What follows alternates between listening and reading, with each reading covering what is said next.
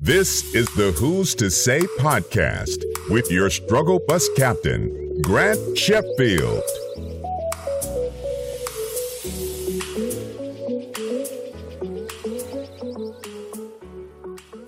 All right, so welcome to episode 12 of the podcast. So my Patriots lost the Super Bowl. So yeah, that's the thing that happened. I was not thrilled about it. But yeah, I was going to talk about it last week with Will on the podcast because Will is also a Patriots fan. But we were like, nah, we ain't going to talk about that. So pretty much, Patriots lost the game. Malcolm Butler, probably our best cornerback, I would say. He's the one who helped us win the Super Bowl or whatever the other year.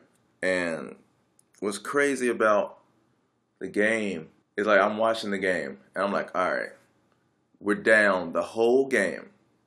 And then third quarter, we start coming back. And of course, you have some comebacks left in you. Tom Brady's 40 years old. 40 is a very young age, relatively speaking. If you're quarterback, you're like the crypt keeper, pretty much. Tom Brady's definitely my quarterback for my team. But the thing is, he's 40 years old. Okay? So, in a sense, that pretty much means he's old enough to be the president, but too old to be a firefighter. I think at that point, that's when you stop being the quarterback for a football team, or at least a starting quarterback. He's a great quarterback, still great. The system is definitely made for him to be great. But that game, I was like, dude, we shouldn't have got rid of Garoppolo. And I felt that way. As soon as they traded Garoppolo, I was like, all right, we're going to get some scrub to come here just because Tom Brady wants to keep his spot, which I can appreciate that because I'm all about keeping a job. That's not true. I'm not all about keeping a job. I'm all about doing a job for as long as I feel like it. So, yeah, that's not true. But, yeah, so the game was trash. I had to work that day. And as soon as I got off work, I came back to my place. And I was watching the game. And for the most part, I just remember watching, like, dude, we're about to lose this game. Like, the whole game, I felt like we were going to lose. The whole game. Like, there wasn't a minute in the game, except for when the game first started, that I was like, oh, we might be able to win this game. The whole time I was like, dude, because we were already down in the first quarter. Then we were down in the second quarter. I was like, dude, they might as well just go ahead and get the buses ready because it's not looking good for us right now. You know, and a lot of people who I know who are fans of other teams talking so much trash on Facebook about the Patriots. I kind of like it, though. I kind of like that people hate the Patriots. Because, of course, like the fan base, of course, is going to be the most diverse fan base, I guess. It's not going to be like in Atlanta or Carolina or whatever. It's not going to be like a Dallas where all your cousins or whatever like are fans of that team. If you're a Patriots fan, like, it's few and far between. Like, as far as Patriots fans I probably know 6 of them. 6. This is a team that's won so many Super Bowls. I probably know 6 people who are Patriots fans, including myself. But yeah, so we lost the game. That sucked. Let's see other things about the game. Didn't too much care for Justin Timberlake. I put a thing on Facebook that he looked like a Sunday school minister was trying to be cool again. Cause that's what he looked like. Like I didn't even know Justin Timberlake was still making music. I heard his Supplies song or whatever it's called. It's fine, it's whatever. But he's been doing movies the last 3-4 years. That rust is gonna be there. It's just like if you don't go on stage for like 2 weeks straight, and then you go on stage, you're like, oh, I'm gonna kill it. You're gonna bomb the hardest you've ever done in your whole life. But it was fine. A lot of people thought it was like a great performance. The Justin Timberlake kid, that was weird. He got a lot of publicity over that for him just being, 10. Like, I don't get it. My niece is 10. She's not famous. I heard that people are trying to get Migos to do the Super Bowl next year, which is in Atlanta. I think it's in Atlanta. I'm just about sure. That's going to be hilarious. Just think about them playing the song Stir Fry and white people really thinking that it's about, like, Chinese food. That's going to be fantastic. Like, I would love to see that because the video is awesome.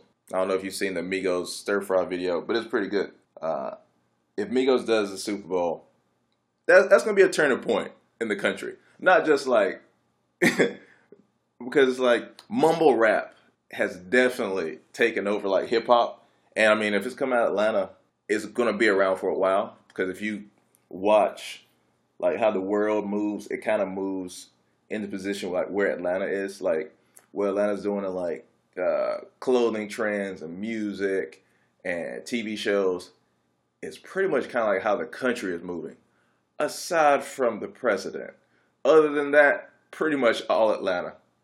So yeah, speaking of black stuff, March the 1st, Atlanta comes on FX, season 2. So excited for that. I'm actually more excited for season 2 of Atlanta than I am for Black Panther movie. And that's saying a lot, because I'm pretty stoked for the Black Panther movie. Not as like a black dude going to see a all-black comic book movie, but just like as a dude who wants to see a good movie about a character that you don't really hear a lot about. So I was like, oh, I'm excited to see this movie. And I just love how people are making this thing into like a whole, like a black movement. What would have happened if the Black Panther movie came out in July? Would you guys still go to the movie if it was like July the 17th or some random day? Y'all wouldn't pull up like you will during Black History Month. I'm pretty sure y'all wouldn't. That's why I'm glad that I know it's gonna be a lot of people there at the movie because I'm going like on opening night or whatever, and I'm going the late show, so it's gonna be like 10 o'clock, and that's exactly when black folks get off work. So it's gonna be a lot of black folks in there. That's gonna be dope. I think it's probably gonna be just like when I went to see the Tupac movie, which was crazy. I went to see the Tupac movie, and I remember people were dancing and singing or whatever. Like I had never seen it before in a movie. Like that's how I knew that was like a great movie, and not just because it was like about like a quote unquote black hero or black rapper that everybody loves, but like I had never seen like a bunch of people come together over like something on the screen. Like that's how well written I feel like that movie was actually. Because there were moments. There's like I've been to like a lot of shows, a lot of movies, but I hadn't seen like I guess camaraderie amongst strangers and not been at like a baseball, basketball, or football game. So that was pretty dope. That means that the writers definitely did a great job, as well as maybe the most, because they just knew how to throw in every Tupac song that everybody knew. Like All Eyes on Me came in a very good part of the movie or whatever. So I think it's gonna be the same thing with Black Panther. I just hope that all these clowns don't show up wearing dashikis knowing they've never been to Africa a day in their life. Like, I appreciate the fact that it's like, African pride, blah, blah, blah. You have no connection to Africa. You don't even know what a flight costs to Africa. Like, I know for me, I want to go, but I'm not going to be somebody different than who I am every single day. Like me, I wear V-necks year round, all right? I'm not going to show up to this movie wearing a dashiki and whatever else. Like, that's not me. That just seems silly. But yeah, the movie should be dope. February's been a marathon of a month for me so far.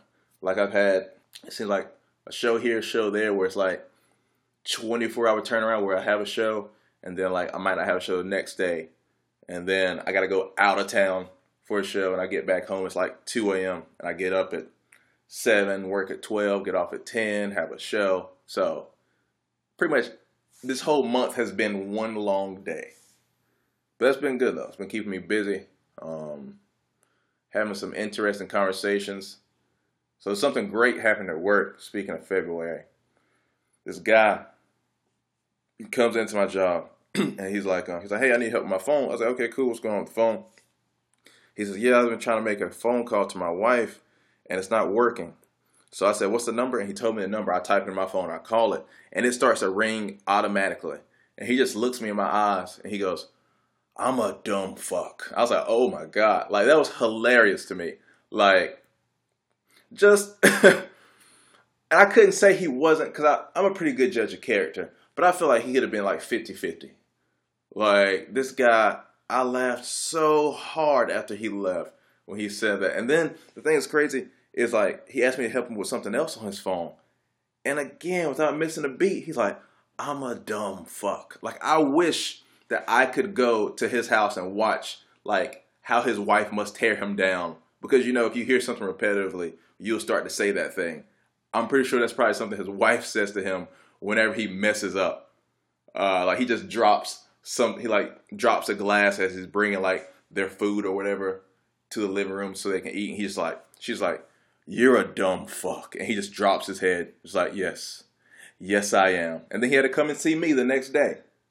I wasn't trying to make him feel stupid, but 90% of the problems I have, I just tell people, I do just like what they do in the IT crowd. I'm just like, have you tried turning it on and off again? And as soon as I turn it off, turn it back on, every text message, every whatever comes through. And that's essentially what it is for me. Whenever I'm at my job, it's a lot of that, a lot of old people. One guy tried to threaten me the other day at work. That was pretty dope. I have grown a lot as a man. Like when I was like 21, 22, I probably would have been talking trash. But I was like, you know what? I got health insurance now. I can't be losing that over a 350-pound Hispanic dude. Like I can knock this dude's block off easily, but I'm not gonna do that. It serves me no purpose. But he was like, "Yeah, you messed up my phone, blah blah blah." I was like, "Okay, man, sorry about that." Because I guess I was trying to like upgrade his phone or something. I accidentally put it on somebody else's line. Never made that mistake before. And his phone cut off and he came back in. He said, "Why you messing with my phone, man?" I was like, "Oh, I'm sorry. I can see if I can help you. Just give me a second." He's like, "No, you can help me now," or something like that. And I was like, "All right." I was like, "All right, first off, chill out." Because I'm not gonna fight you in my job. Like, this ain't the hood or whatever. So we're sitting there. I went to another customer. My boy from work had grabbed the guy before he got super upset. He's like, "Hey man, why'd you tell me I had to pay my phone off before I can upgrade?" I was like, "Your phone was broken. You can't trade in a phone to us that's broken and expect us to pay for it." He's like, okay, I see how it is. He's like, "If we have this issue again, I'll be back. You understand?" I was like, "Oh yeah, I understand." I was looking him dead in his face. Cause I could have like went on and on, but I had like this sweet 80-year-old black lady in front of me, like somebody who kind of might remind you of your grandma. So it's like, man, I'm gonna chill out. I'm gonna be in my best behavior right now. But if she won't hear, bet we would have had it out, like a nice little discussion, a very collegiate debate, me and that man. But yeah, that's all I got for this week, and we out.